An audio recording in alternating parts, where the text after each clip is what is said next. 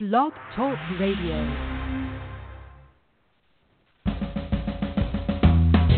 Welcome to Lykken on Lending, a weekly mortgage market update providing up-to-the-minute information on interest rates, loan programs, and hot industry news relating to the mortgage industry. Brought to you by Mortgage Banking Solutions, enabling executives to take their business to the next level. To participate in today's program, our guest call-in line is 646-716-4972. And now, here is your host of Lykken on Lending, David Lykken. Hello, everybody. This is Alice Alvey filling in for Dave Lykken today. We do have Dave with us. He's out at the National Secondary Conference for the Mortgage Bankers Association. I think I just caught him walking from a meeting out of Fannie Mae over to a Fox News broadcast. So we're going to try and have him join the program a little bit later today before he jumps on being on the Neil Cavuto program. So we're happy to have Dave working remote with us, and I'll be hosting today and trying to juggle the switchboard and everything else going on. So to start with, I guess I want to first welcome all of you. This is the broadcast that's created by mortgage professionals for mortgage professionals. We are the proud recipient of the Progress in Lending Innovation Award. So thank you, Tony Garitano, for that. We appreciate you joining us. Today's hot topic is going to be a roundtable discussion with myself, and, of course, Andy Schell, the Profit Doctor. Dave is attending the MBA, as I said, and he'll be planning to dial in here in the not-too-distant future. We want to thank, of course, our sponsors. They make this program very possible, as well as all the volunteer time that we get from the folks who participate in the program. First of all, our first sponsor is ArchMI, the creator of the new innovative Rate Star. So the Rate Star program that they have at ArchMI is a great one. You want to check that out.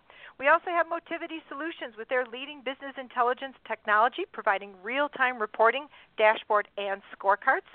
Also Velma, which stands for Virtual Electronic Marketing Assistants. They can help you build stronger and more profitable relationships through their set-it-and-forget-it auto email campaigns. Or you can create custom campaigns on the fly. Check out Velma at velma.com or call Brent Elmer at 208-854-7909. Brent's a great guy. You want to definitely make sure that you give him a call. And also, we have Simplifile, which allows you to collaborate with settlement agents via real-time chat and messaging. Simplify allows you to track changes, send, receive, and validate documents, as well as obtain status updates and deal with issues as they arise. You do all of this in a real-time back-and-forth electronic communication exchange, and best of all, you have a complete audit trail of all the communications. To learn more, go to simplifile.com or call them at 1-800-460-5657. And, of course, D&H, moving your world forward through technology. They have been in business for 140 years. They employ 5,500 people worldwide, supporting 8,000 clients in 70 countries. Check out what D&H's MortgageBot all-in-one LOS can do for you by going to www.mortgagebot.com or call them at 800-815-5592. And, of course, the Mortgage Collaborative, founded by 5 past presidents of the Mortgage Bankers Association. The Mortgage Collaborative is a co-op that gives its members the opportunity to meet and form meaningful relationships with top mortgage professionals and leaders in our industry.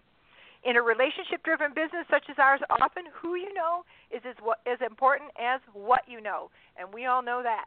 So to learn more about it, go to www.mortgagecollaborative.com or call Rich Swerbinski at 440-552-0691. The power of the network. And finally, a special thanks to Joe and Andy for being here, and Sam, of course, for Sam Garcia for contributing to the program. We're all going to be chatting later on in the program and sharing with you our thoughts about what is going on. So today is our round table discussion format. Here's the upcoming MBA conferences. Let's make sure everybody's aware of that. Of course, the National Secondary Market Conference is going on today as we speak in New York. We have a contingency there from Indecomm. Make sure you stop by and say hello to those folks. They're all out there trying to make sure we can identify clients who can help with what's going on in the secondary market world today. And then, of course, coming up is the MBA Chairman's Conference on June 5th through the 8th. This is going to be in the Breakers in Palm Beach, Florida. So contact the MBA if you're interested in that as well.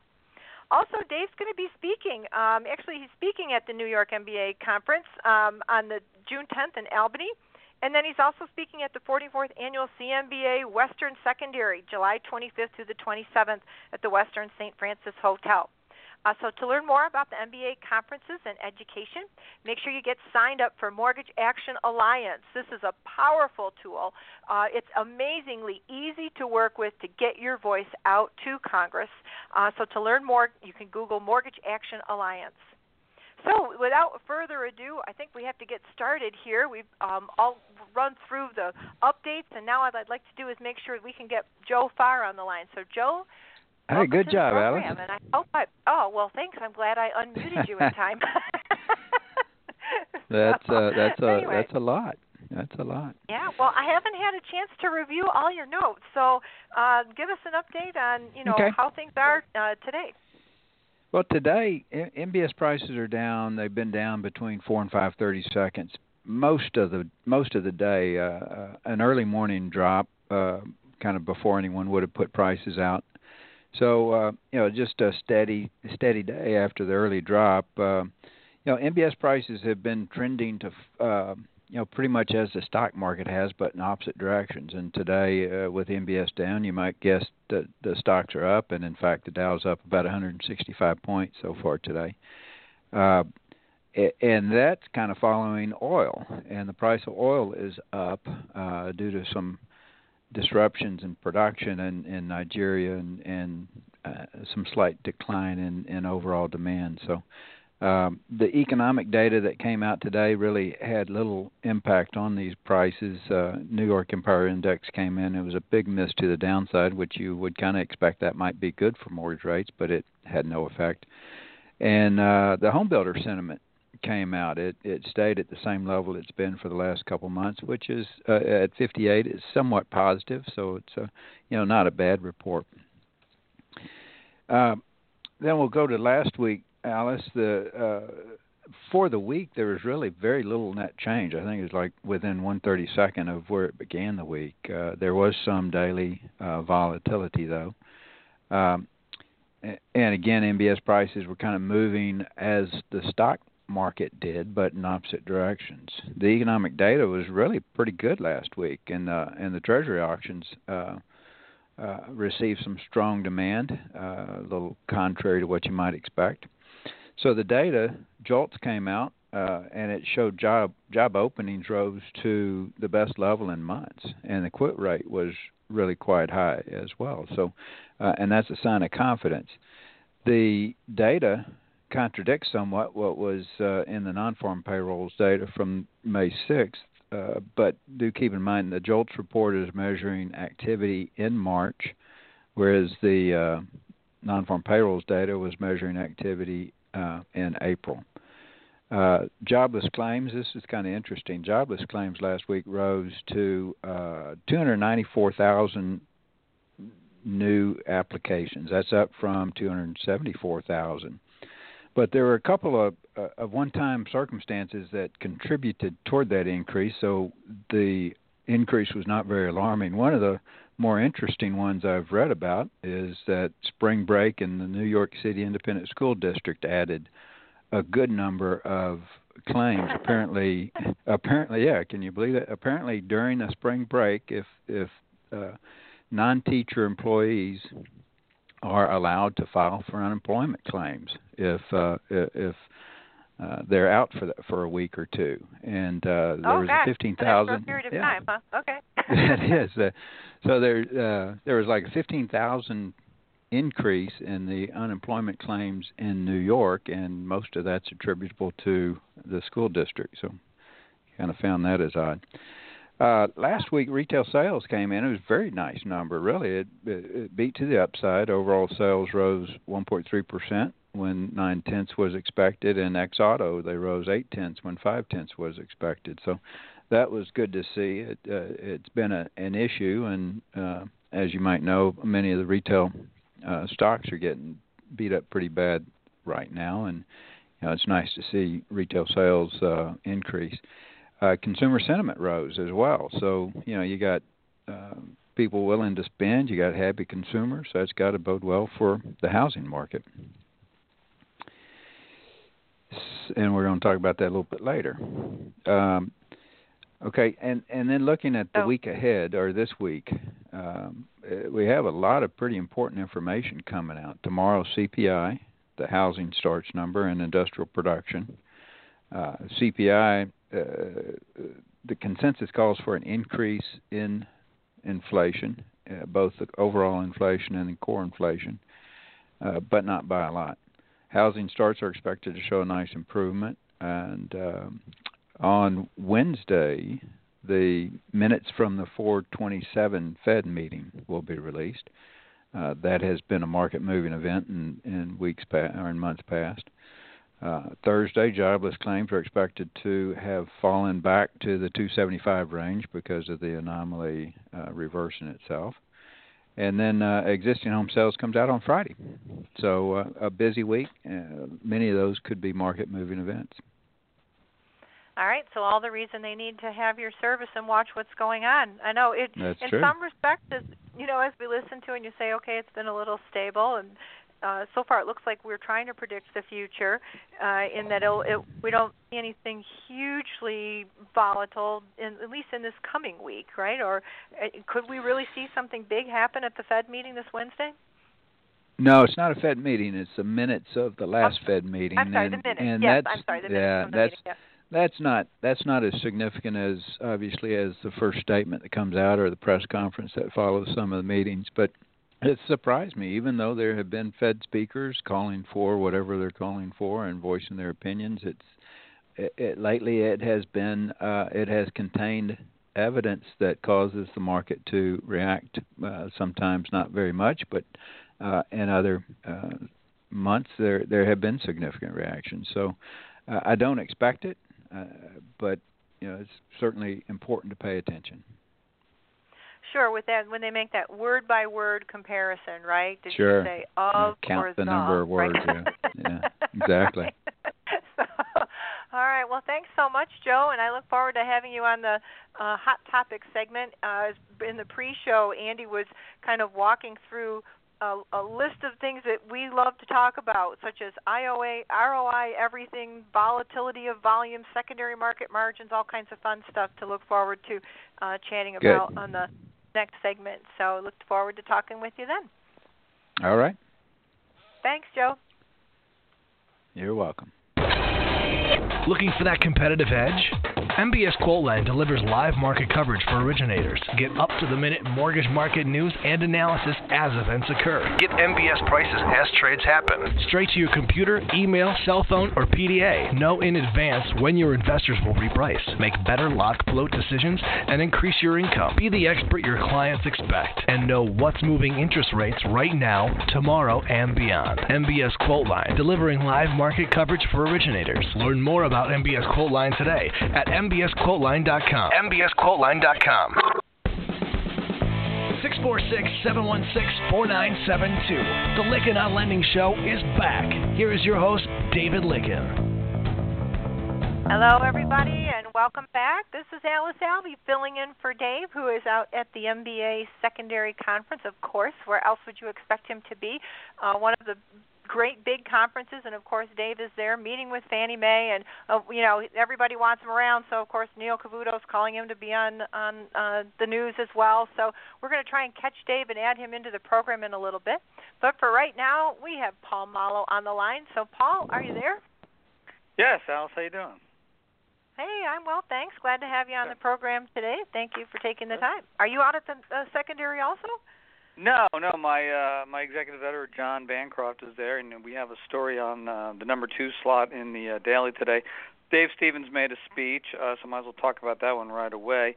And he's basically calling on the CFPB to develop a new qualified mortgage rule. He's concerned that eventually the so-called GSE patch is going to run out, and he wants a QM rule. He's worried about a regime change and things along those lines. And he wants a rule that isn't dependent on the Federal Housing Finance Agency dictating underwriting standards. And he said the clock is ticking. And that's interesting. He's out there, and he points out that Fannie and Freddie are approving a lot of loans that exceed the debt-to-income cap of 43%. And again, that goes back to the GSE patch, and that sort of dovetails with our first story. We're finally seeing some, you might say, some credit loosening. We track at Inside Mortgage Finance and IMF News the Fannie Freddie monthly numbers, and it looks in the first quarter of this year, just over 21% of purchased mortgages sold to the GSEs had credit scores between 620 and 699. That was up from just 14.4% in the fourth quarter. So it looks like we're seeing finally some loosening in the credit standards of the GSEs, or at least the lenders are willing to loosen up credit and not worry so much about getting dinged with any delinquent loans or future delinquent loans. So that's a positive sign, I guess, if you're a borrower. And there's all sorts of efforts out there to try and get lenders to loosen up credit a bit. And it looks like we might finally be seeing that happen. And, of course, lenders like to make loans and they want more volume. So that's one way to get it, of course, is to loosen your standards a little bit. And then you always run the risk of delinquency, but that's just how the game is played. So listen, you want to make money, you want to make loans, or you just want to have pristine credit come in the door and wait for that. So it'll be a trend we continue to watch. Also, another trend, PennyMac's out there with a senior debt offering, $300 million. These are senior notes. There's speculation that they could use the $300 million to buy some more MSRs. PennyMac, I should point out, is a top 10 ranked lender, and they're not quite in the top 10 for servicing, but they may soon.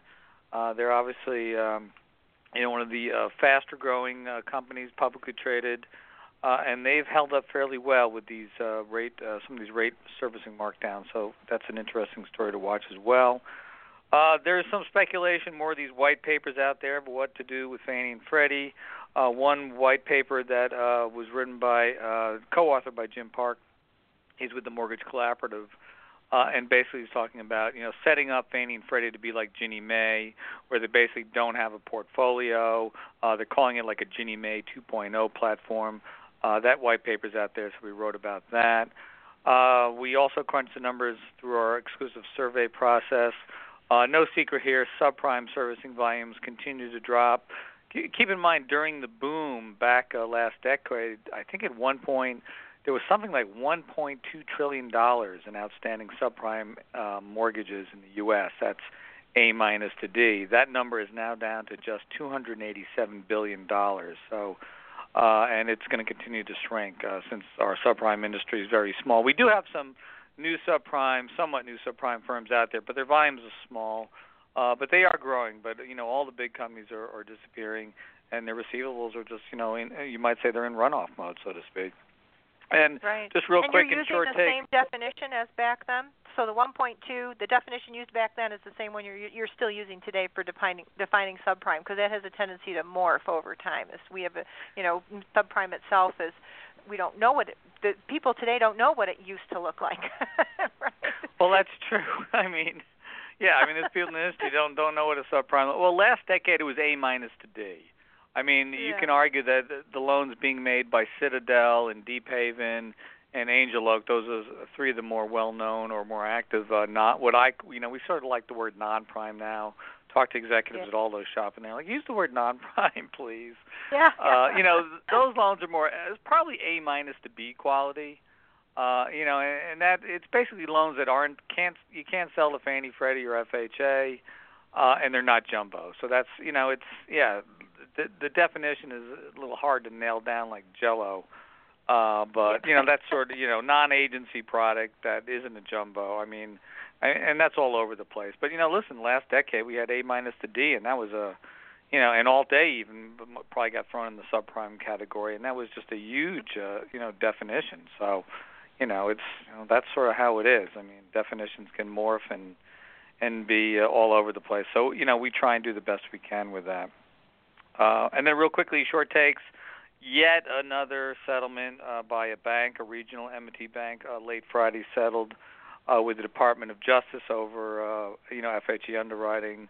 They were alleging this and that on quality. And, they didn't pay a huge amount of money, but just another bank paying up, and they're not a huge FHA lender and probably never will be anymore thanks to these settlements. We checked in, just a real quick note, Denali Home Loans are part of a credit union. We know Jim Picard there. We're always interested in how lenders are doing in different parts of the U.S., and Jim told us his loan volume was up almost 13% in the first quarter and up almost 29% through the first 4 months of the year. So if there's activity up in Alaska in mortgage lending, and that's about it for today. All right. Well, good to hear things are going good in Alaska. It's a great place. North to Alaska. I think it was an Abbott and Costello movie. I can't remember. Something like that. Oh, well, thanks so much for the update, Paul. Everybody needs to go to Inside Mortgage Finance. It's a great website, really easy to read. I love Paul's contributions and what he finds out on the street for us, and overall all the great info that you can find out there. So thank you so much for your time, Paul, and we'll look forward to getting another update next week. Okay. Have a good one. All right. Thanks, you too. All right. Bye. So next on the docket is usually myself, right? So to bring to all of you the legislative update. And what we've got going today, I think Paul actually picked up on a few of the things. Now, one of the things that I had actually picked up on here was just the idea that the former president of Ginnie Mae, there was some discussion about Ginnie Mae looking at pulling away from HUD and moving to the Federal Housing Finance Agency. So all of this is obviously, not actually happening today, but some of the things in the news that we were watching was, that along with what Paul brought up with what Dave Stevens had been talking about today. So we do want to make sure that we're keeping an eye out on the shift overall at the agencies that's being looked at. Is there time that Ginnie Mae should separate, from HUD, they've gone under a lot of changes, and should they look at being, another part of the Federal Housing Finance Agency, and is that a better fit for them as they truly are, similar to Fannie Freddie in so many ways? There's an $8.5 billion countrywide mortgage bond settlement that got the green light at ending kind of a legal problem that had stretched all the way back to 2011. So a couple of pieces that are out in the news worth noting. And for my purposes, for the legislative update, we only have a few things that we've been monitoring. There haven't been any changes from last week. So what my goal for today is going to be to make sure we have plenty of time to talk on the hot topic. So I'm going to move into our next couple of bits that are really important. I want to make sure that you hear from Indecomm as well as ArchMI and Motivity. If you have questions about mortgage regulations, Indecomm Mortgage U has free answers. If you need ideas about how to reinvent your organization, Indecomm Mortgage U will share great ideas. When you need help at any step of the loan process, give us a call or send an email. The Indecomm team of experts have been helping mortgage players from origination through servicing for over 30 years. Your success is our focus. Whether it's a quick question or long-term support, portfolio, conventional, or government lending, it's a competitive market. So let Indecomm Mortgage U give you the edge. Yes, and to reach Indecomm, you can go to 800-278-0200 or Indecomm.net, and we also have mortgage-u.com. So we've got lots of ways that you can find information about our company, including all the services that we offer in business process outsourcing and education. So next on the list, I've got Sam Garcia of the Mortgage Daily. So Sam, are you here? Want to make sure I've got you on the line. All right. I'm here, and you're doing a fabulous job, Alice. Really impressed. Oh, well, I'm just juggling everything going on here, so I'm so glad to have all y'all. I think Dave should be a little bit nervous. He's got talent behind him. No, I don't think so. I don't think so. So anyway, what's going on today in the Mortgage Daily world? Yeah, our mortgage market index, which is a reflection of per-user rate locks by clients open close, was down 10% last week. And that was kind of surprising, given how rates have been falling. FHA business was down 17%, and refinances were down 11%. So a little bit of a slow week. Yeah, it was interesting. So, and again, those are based on rate locks. So, the Mortgage Bankers Association put out its mortgage finance forecasts for May, And in that particular forecast, they raised their refinance outlook to $635 billion this year, compared to last month when they were just projecting $585 billion. So mortgage bankers are a little more optimistic about where refinances are going this year. And of course, we've been seeing a lot of this going on as rates have continued to remain low or even go lower recently. The mortgage bankers also shift between refis and purchases. Yeah, and that was just refis. Purchases, they pretty much kept the same. So there wasn't any boost there. But, of course, refinances are far more sensitive to changes in rates, as are MSRs. So one side sees the good side of that, and the other side kind of gets hurt. But the mortgage bankers also put out their first quarter national delinquency survey, and the seasonally adjusted 30-day rate was 4.77%. They said that was the lowest rate since the third quarter of 2006, clearly pre-recession, pre-crisis level of performance. The foreclosure inventory rate, which isn't seasonally adjusted, was 1.74%. That turned out to be the lowest since the third quarter of 2007. And they said that foreclosure start rate was 0.35%, better than any time since the second quarter of 2000. So, gosh, what are we talking about there? 16 years or something like that since the foreclosure start rate has been as low as it was in the first quarter of this year. Quicken Loans, they I'm sorry, what'd you say? I just said great news. Yes. And more good news is Quicken Loans is hiring 770 people they got openings for. And these are going to be jobs that are located in Cleveland, in Scottsdale, Arizona, and Charlotte, North Carolina. And I don't know if you know, but at Quicken, they already have 15,000 employees, so it's a pretty substantial employer out there already. But they have definitely been growing people-wise and, of course, origination-wise over these last few years. Over at Ditech filed a warn notice earlier this month with the Missouri Division of Workforce Development, and the notice indicated that 103 people in the St. Louis area are impacted by the closing of a collections operation. But it turns out that Ditech is actually converting that collection operation into an origination operation, and it's offering all the impacted employees jobs in the new division. And in addition, it's going to hire some more people. So turns out to be a pretty positive story. What initially sounded like it was a little bit of a downer. FHA, in a Federal Register filing, they highlighted some actions that they've taken against more than 60 FHA mortgagees, mostly in the last year or so. And the actions included civil money penalties and temporary or permanent loss of FHA approval and stuff like that. So, there was some of this stuff was more administrative. Companies didn't necessarily complete the renewal process properly, but some of them were more serious actions, including some of the ones we've reported on previously. Finally, over at Ginnie Mae, which you were just talking about, they put out some data that indicated in April their issuance was up 22% from the previous month.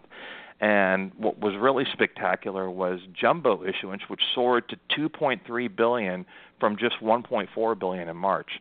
So that was kind of the highlight of that particular report. But those are some of our headlines from this last week. Of course, we've got much more we've covered, but those are some of the more interesting ones. So that pretty much covers what we're talking about today. All right. Well, thanks so much, Sam, for your time and great stuff. So for those of you who want to get a hold of Sam, you can go to Sam Garcia at mortgagedaily.com and make sure you're signing up for their daily publication that you can get delivered to you in your inbox and have all the latest and greatest information every single day. So thanks, Sam. Thank you, Alice. And appreciate look forward to it. Have a great day. All right, you too. All right. Thank you. So we're going to take a quick jump in here for ArchMI. Hi, David. Thanks for having me on, and we're happy to be a proud sponsor of the program. And today I'd like again to talk about RateStar from Arch Mortgage Insurance. RateStar is a revolutionary tool that allows mortgage originators to dynamically price mortgage insurance and match coverage to ArchMI's most competitive rates. And that's important because it allows you to compete more effectively, qualify more borrowers, and, of course, close more loans. That's the power of RateStar. Originators from around the country are letting us know just how quick and easy RateStar is to use. And all you need is your NMLS number, and you can access RateStar anywhere, anytime, using multiple points of entry, including most LOS systems, product and pricing engines, and through our websites at archmi.com and archmicu.com for credit unions. And of course, it's available through our mobile app for smartphones and tablets. RateStar makes it easy to choose what type of mortgage insurance coverage your loan needs. You just touch, tap, and go. Quotes are delivered in seconds and represent our most competitive ArchMI rates based on the strength and quality of the loan application. And I have to tell you, David, getting a mortgage insurance quote has never been so powerful or so simple. And with that, I'll turn it back over to you and say thanks. Have a great day, everybody. All right. Thanks, Jim from ArchMI. All right. Now, next on the program, we have Andy Schell, the Profit Actor. Andy, I'm just so excited that you're on the show today because I know you get very busy and you don't get to be with us all the time. So I'm anxious to hear your words of wisdom today. Well, thanks, Alice. You know, when Dave mentioned that he was going to be on Cavuto today and out at the conference and had you standing by, I thought, and he wanted to confirm I was going to be available. I said, absolutely. I would never miss the opportunity of being on the show hosted by Alice Alvey. Oh, what an exciting treat. You're doing great, too, by the way. Oh, thank you. And Dave just texted that he's about to go on Cavuto imminently, so that'll be exciting. We'll have to turn our TVs up and listen to what Dave has to say. Well, you know, Alice, a couple quick things. Quick housekeeping points first. Through the MBA education, we've got webinars coming up. We're teaching a webinar on technology ROI, and that's coming up in June. And then it's 2 sessions, hour and a half for 2 sessions. And then in July, we're teaching a webinar, again, 2 sessions, hour and a half each, on servicing and sub-servicing. So this will be an opportunity for people to kind of get their head around what does it mean to have a new system, or how do you select the system? And then probably most importantly, how do you deploy a system and get the most out of it so it actually does enhance your workflow? And on the servicing webinar, we're going to talk about all things servicing, all of the functions from setup, boarding, customer service, escrow analysis, investor reporting, delinquency management, loss bit, the whole thing, everything around it, along with probably almost most importantly for a lot of folks is sub-servicer management under the CFPB requirements for third-party management, and also under the community bank or commercial bank requirements by the OCC, which are actually more expansive than the CFPB's requirements for third-party management. So anyway, going to get into all of those topics. So for today, I'm excited to talk with you. When are those servicing? When is that servicing event that you were just describing? It's a webinar, July, I think it's 15th and 23rd, something like that. It's middle of July. Okay. It's on the MBA.org website. Click on Education and Webinars, and that's where the details are housed. So we're excited about talking about that. I can look it up real quick. Oh, no, it's on the, it's on the, so I don't want to take Showtime up for this. I don't have it immediately available. But anyway, that's go to the website. As long as we know we can go to their website. Okay, yeah. Yes, exactly. So, I think the rest of what I was going to talk about relates to our hot topic in our roundtable. I'm really interested to hear what you and Joe have to say about some of these topics and how people continue to struggle with secondary marketing transactions, secondary marketing events. Accounting for secondary marketing activity seems to be surprisingly elusive for folks, especially even CPAs who audit mortgage companies. This last audit season, I was called by a number of CPA firms. We provide education and training to CPA firms.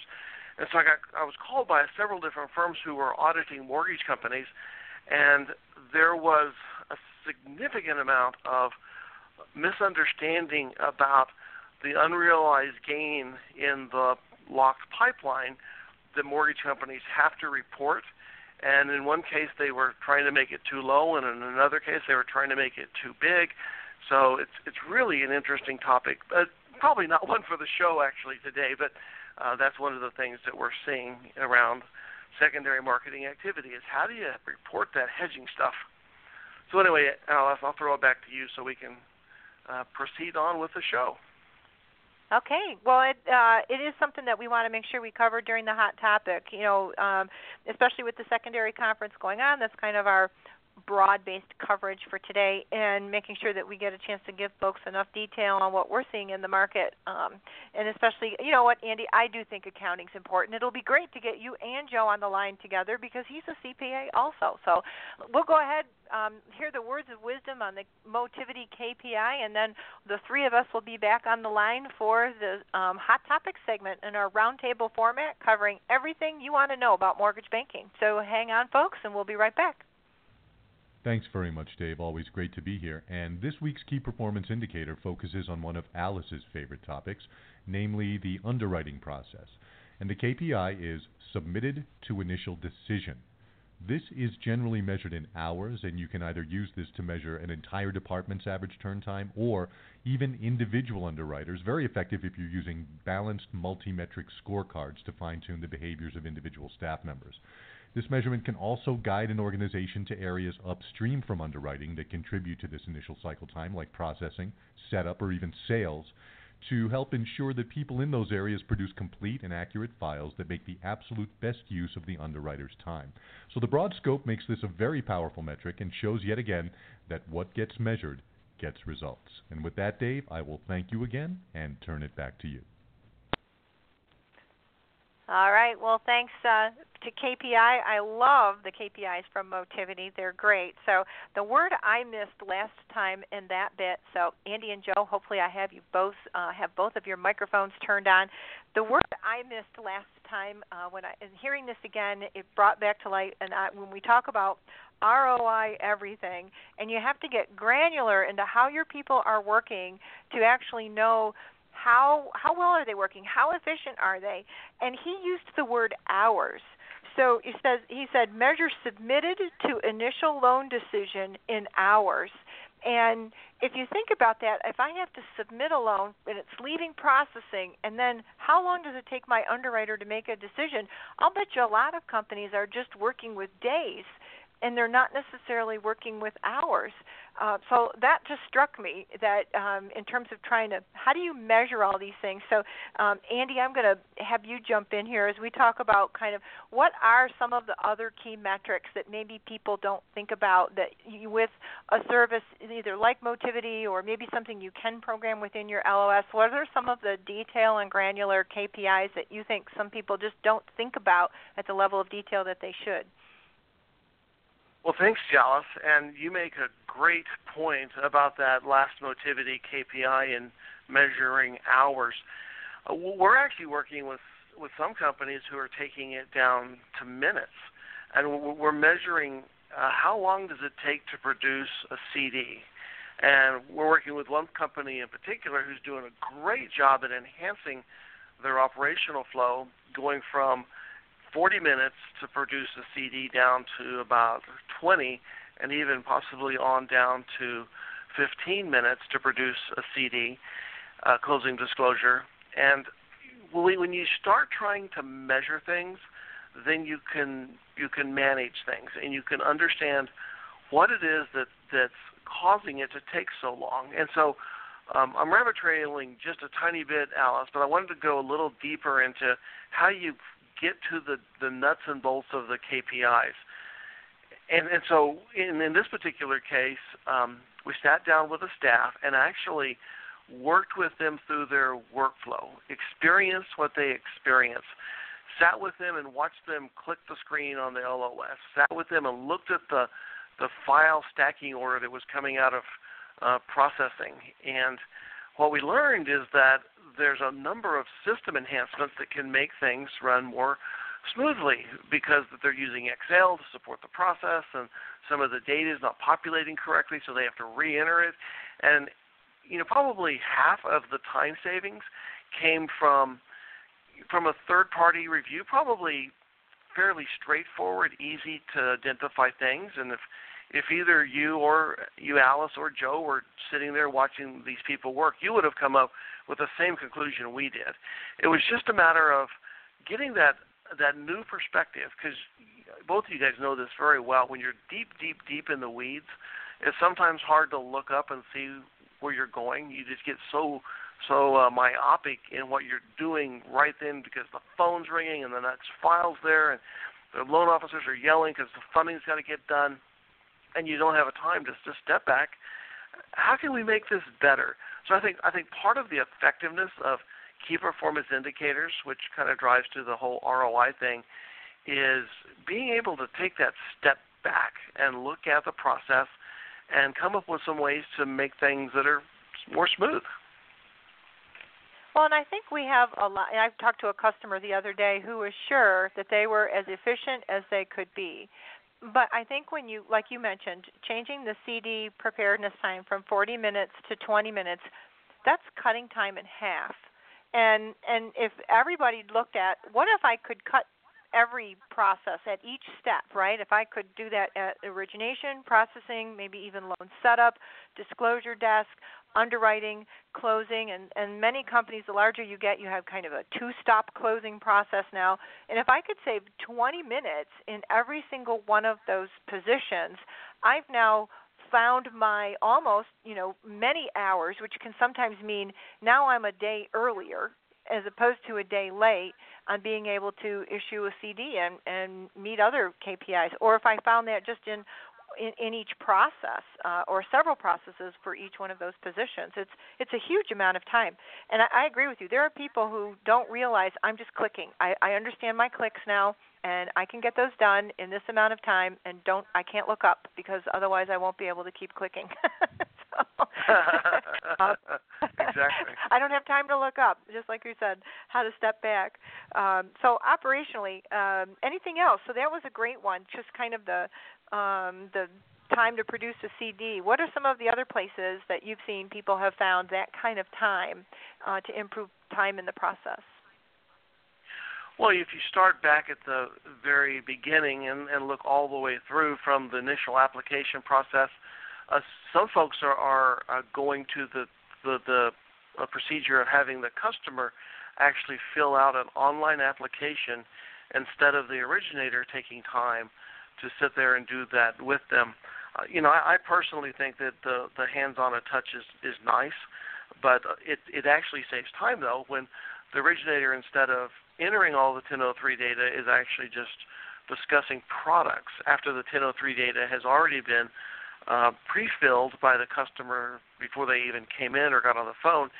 And so, I'm old, as we know, and so my paradigm of what the origination experience is like, that I like, is different. And so these millennials just as soon not talk to anybody.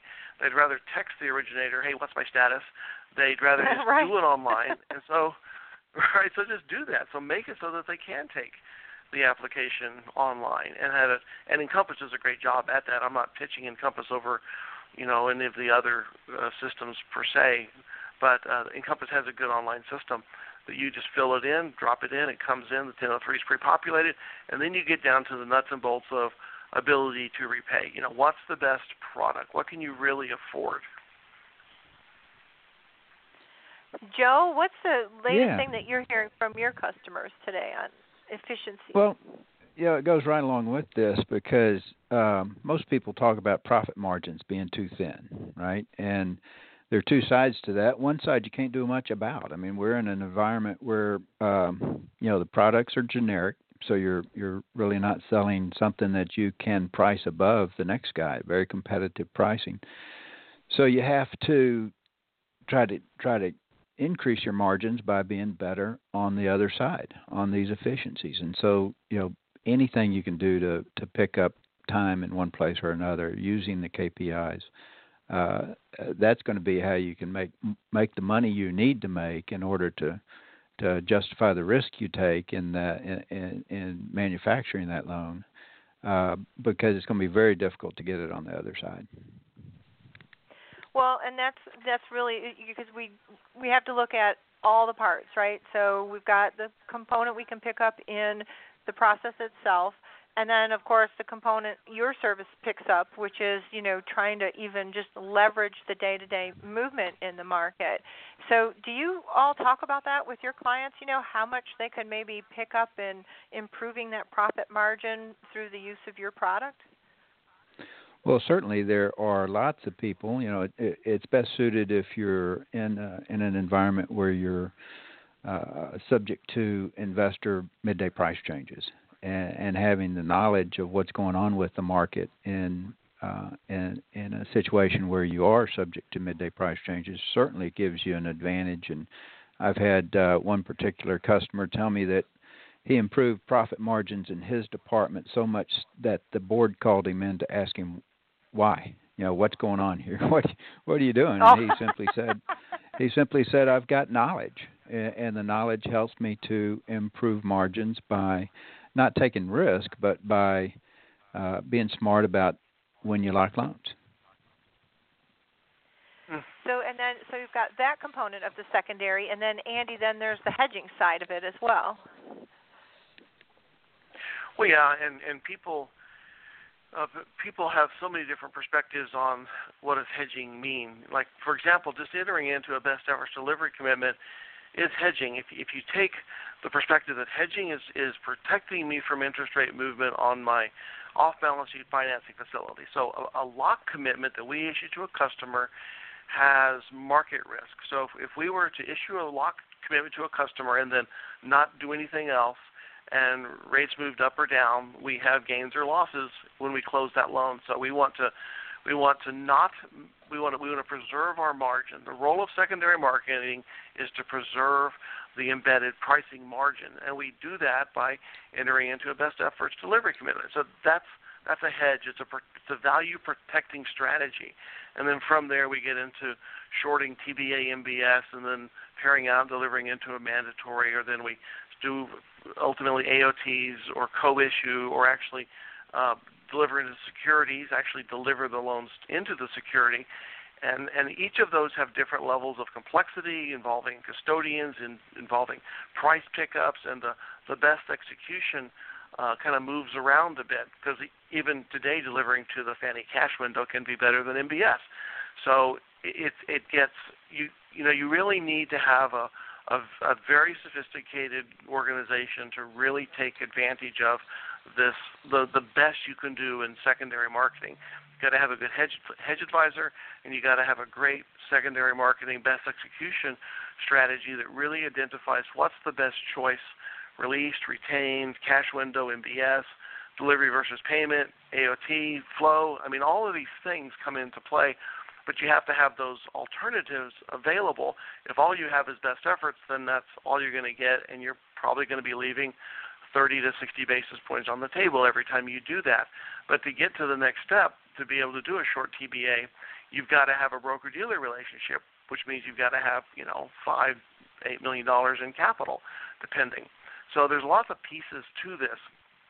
So that's kind of a drinking from the fire hose overview of secondary marketing activity, and that didn't even get into the accounting side of this.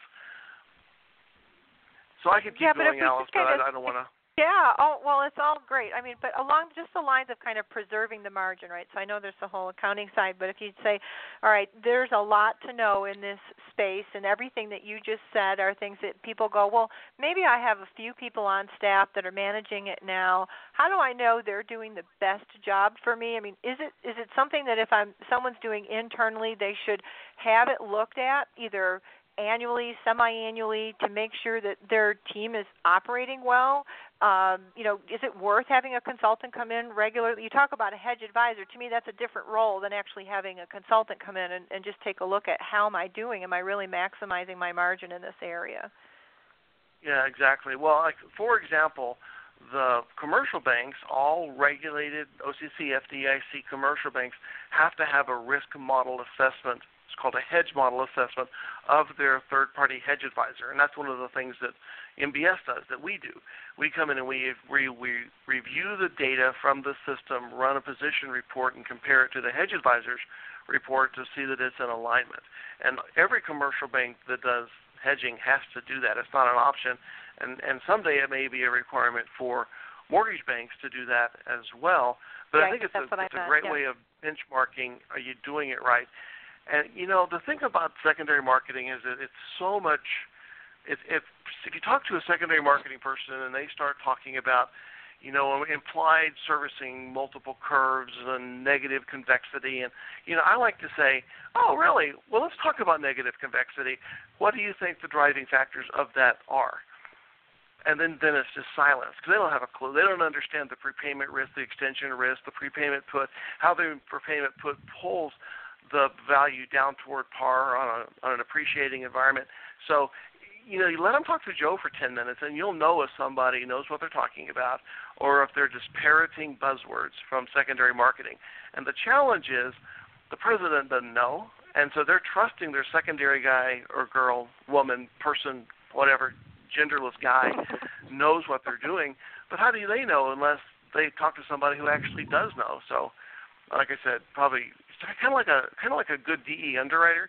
Alice, you'll know in 10 minutes if they're good, and like as a good secondary person, talk to Joe. 10 minutes, you'll know if they're good or not. Joe, does anybody ever ask you to do this? Hey, talk to my secondary guy for 10 minutes. I want to get your take. No, Andy gives me more credit than I'm due. But one of the things Andy said early on, especially in an environment where you're hedging your pipeline and trying to determine pull through and matching forwards with deliveries and all that goes along with that. A very good measure there is. Am I breaking even? I mean, too many people. Am I breaking even? Meaning, am I meeting my margin? If we as a company have decided that we need a margin of whatever,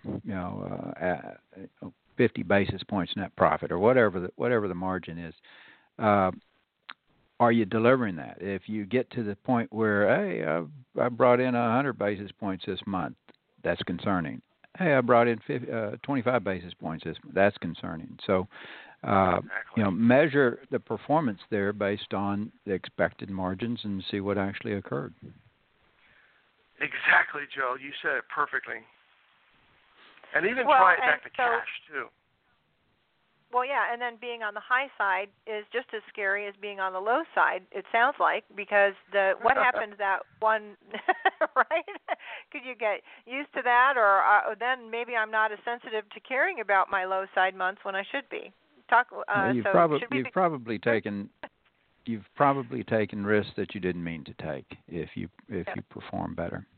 Well, and I'll have people, business owners, come up to me and say, "Oh man, my secondary marketing is awesome. They actually made money. They made money on the hedge this time. We got money on our pair-offs." And I look at them and go, that's like you're leaving off half the equation. If you made money in your hedge, then your loan sale should have been less. And are you really capturing all the pieces? Because you can't just look at half the equation. You got to understand.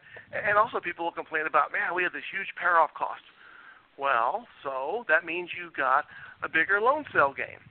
Because loan sale gain and pair-off loss go together, and lower loan sale gain and pair-off profit go together. It's always, you have to look at them together, and that's where people miss the boat. They don't think about it, the formula that's applied here. It's both. And then they struggle with how to do that because, well, it's loan level versus, the hedge is all a pool and you can't really identify it back to the loan. Well, yeah, you kind of can because you know what your margin was supposed to be because you have locks on every single loan. You know what your expected margin on every single loan is. And over enough time, like a 30-day, 60-day, 45 or 90-day rolling period, it'll convert to cash. If you don't actually collect cash based on your margin over time, then something's wrong with your secondary marketing department. That's a great way to finish up on that. So we could spend an entire show on that, but we have a little bit of time left, so I want to kind of switch gears here on something you mentioned earlier, Andy, talking about this effective technology deployment and how to select a technology provider. Can you give us a little bit of a heads up on what you guys are working on and what will be in that seminar? So how to select a technology provider. It is very complicated. People spend a lot of time. I was talking to a customer not too long ago who had narrowed their list down for their LOS. They'd narrowed it down to a few, and a couple of the names were just on the list just because this was the most popular player in the market, and in the end, it really was nowhere near a fit for them for the things that they needed, but somehow they made it to the final list for all the wrong reasons. So tell us a little bit about kind of what you cover there.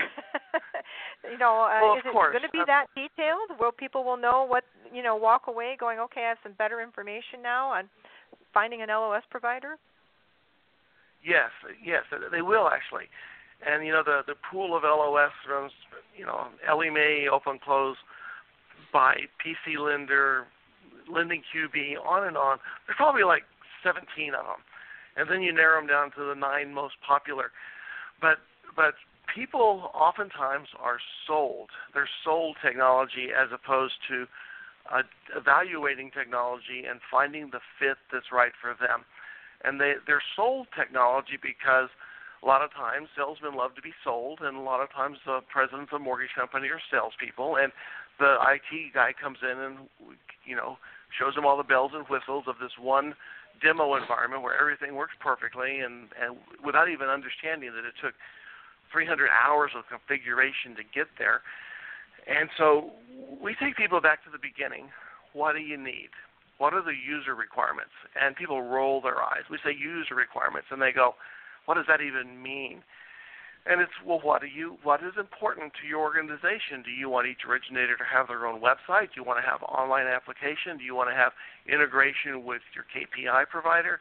Do you want to have integration with, there's just so many things. There's probably 500 different things to check to get to user requirements. But you start there. What do you need? And then you apply which service provider most closely meets your needs. Because what ends up happening is you have the tail wag the dog. The IT environment, the system that you buy, dictates your workflow.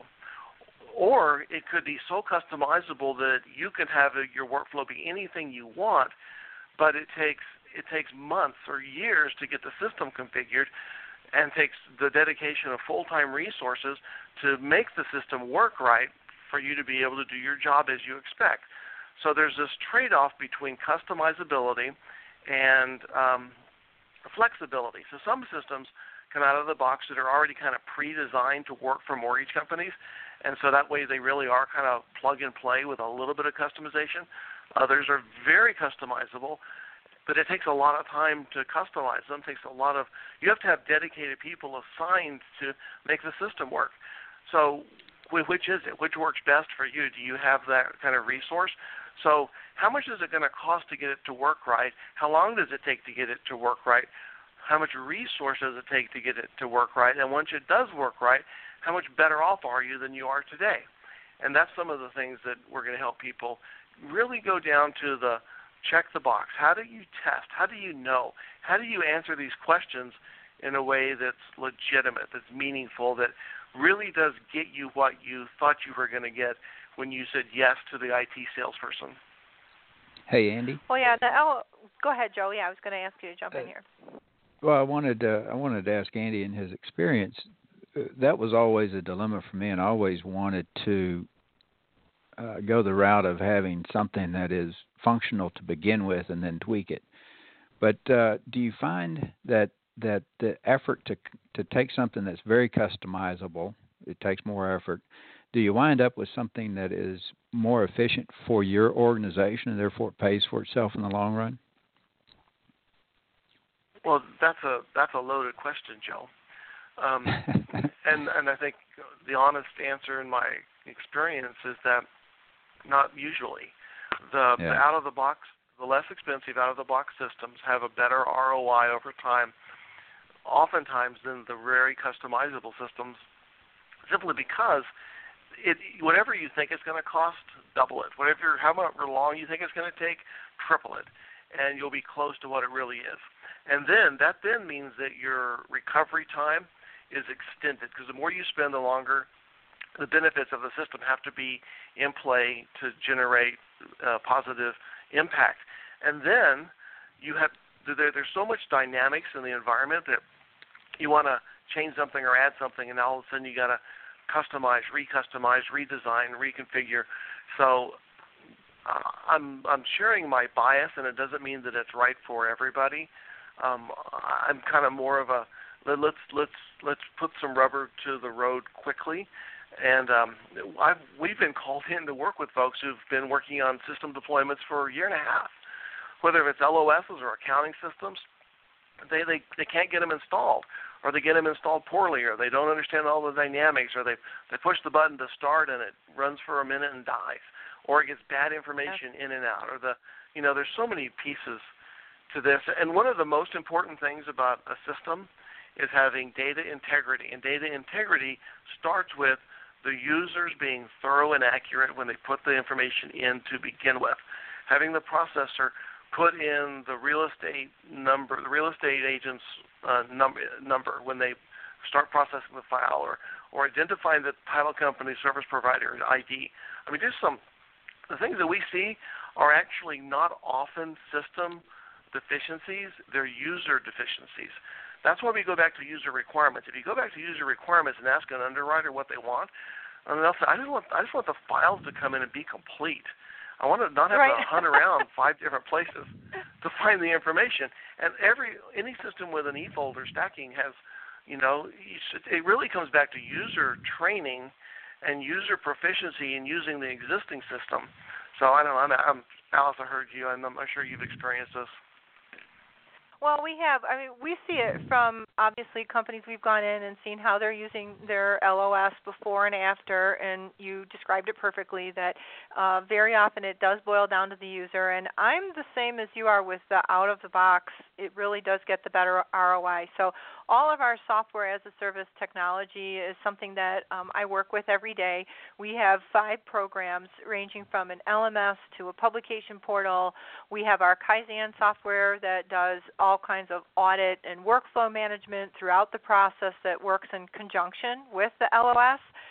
We have our income analyzer product, and then we also have a product for the e-recording for the title insurance industry and agents. So in all of that, we take that approach of we want the client to have an easy out-of-box with the right amount of customization so that you can hit the ground running, but you have an easier curve for your team. Because if you say, well, my users are used to this, and you want to throw their process completely out the window, then that's a lot of hand-holding. So in each of our systems, that's the user experience, and from what we know in the mortgage industry and what we see with our clients and all the experience we have with hundreds of customers is we make sure that's a part of that, because there is a huge difference in ROI if it's overly customized.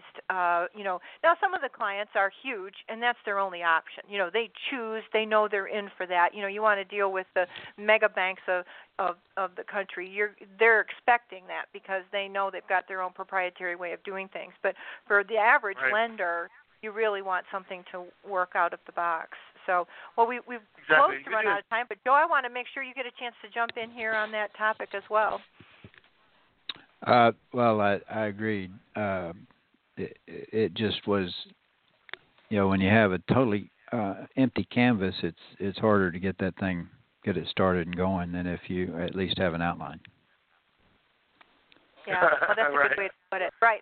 Some people want an empty canvas, right? And they think that's a good place to start. We're like, no, we've got some good ideas here for you. So, all right, any last words of wisdom, Joe, before we say goodbye to everybody today?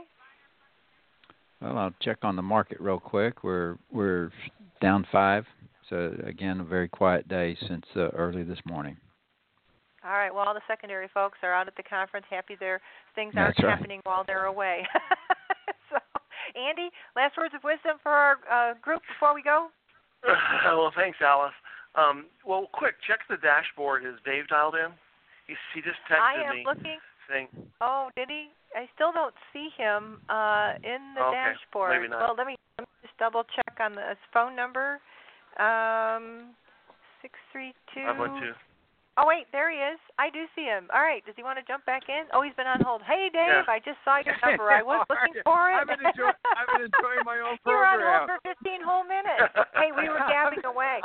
Well, we've got the recording going longer today, so you're welcome to jump in here. Well, you're wrapping up. It's fun to listen to the discussion. You know, it's really a joy to be able to listen to your own radio program dialed in. I'm out on the street. We're walking to another meeting.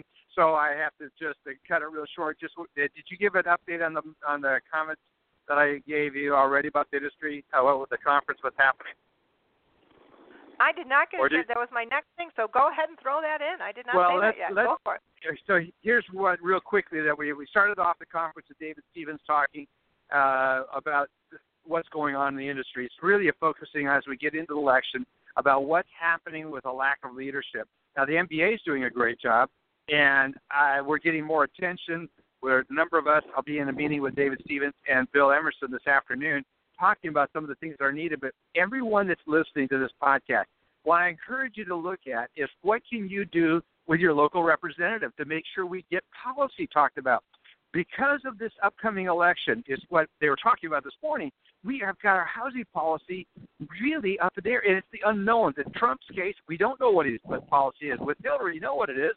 She's going to be doing more entitlements. She's increasing regulation and increasing the programs. So is that good for housing? If you're in that camp, you vote for Hillary. If you're in the camp of what I don't know could happen, but I sure don't want that, then you're probably defaulting over to Trump.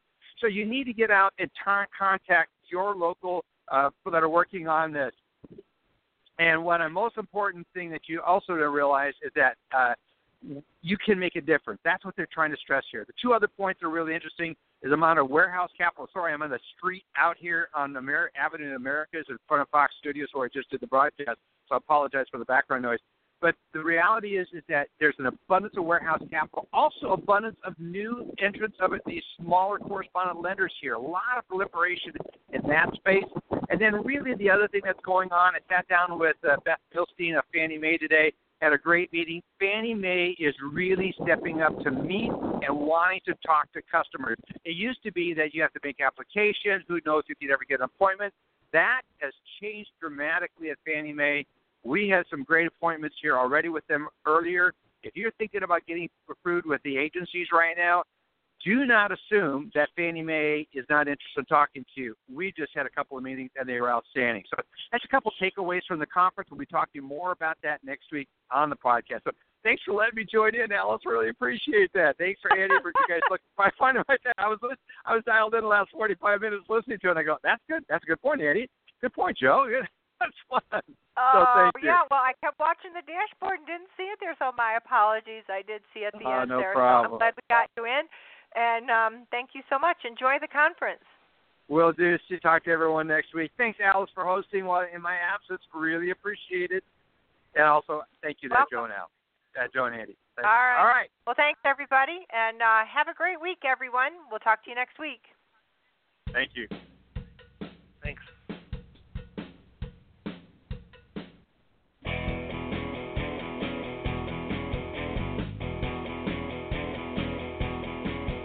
This has been Lykken on Lending, a weekly mortgage market update with your host, David Lykken of Mortgage Banking Solutions, enabling executives to take their business to the next level.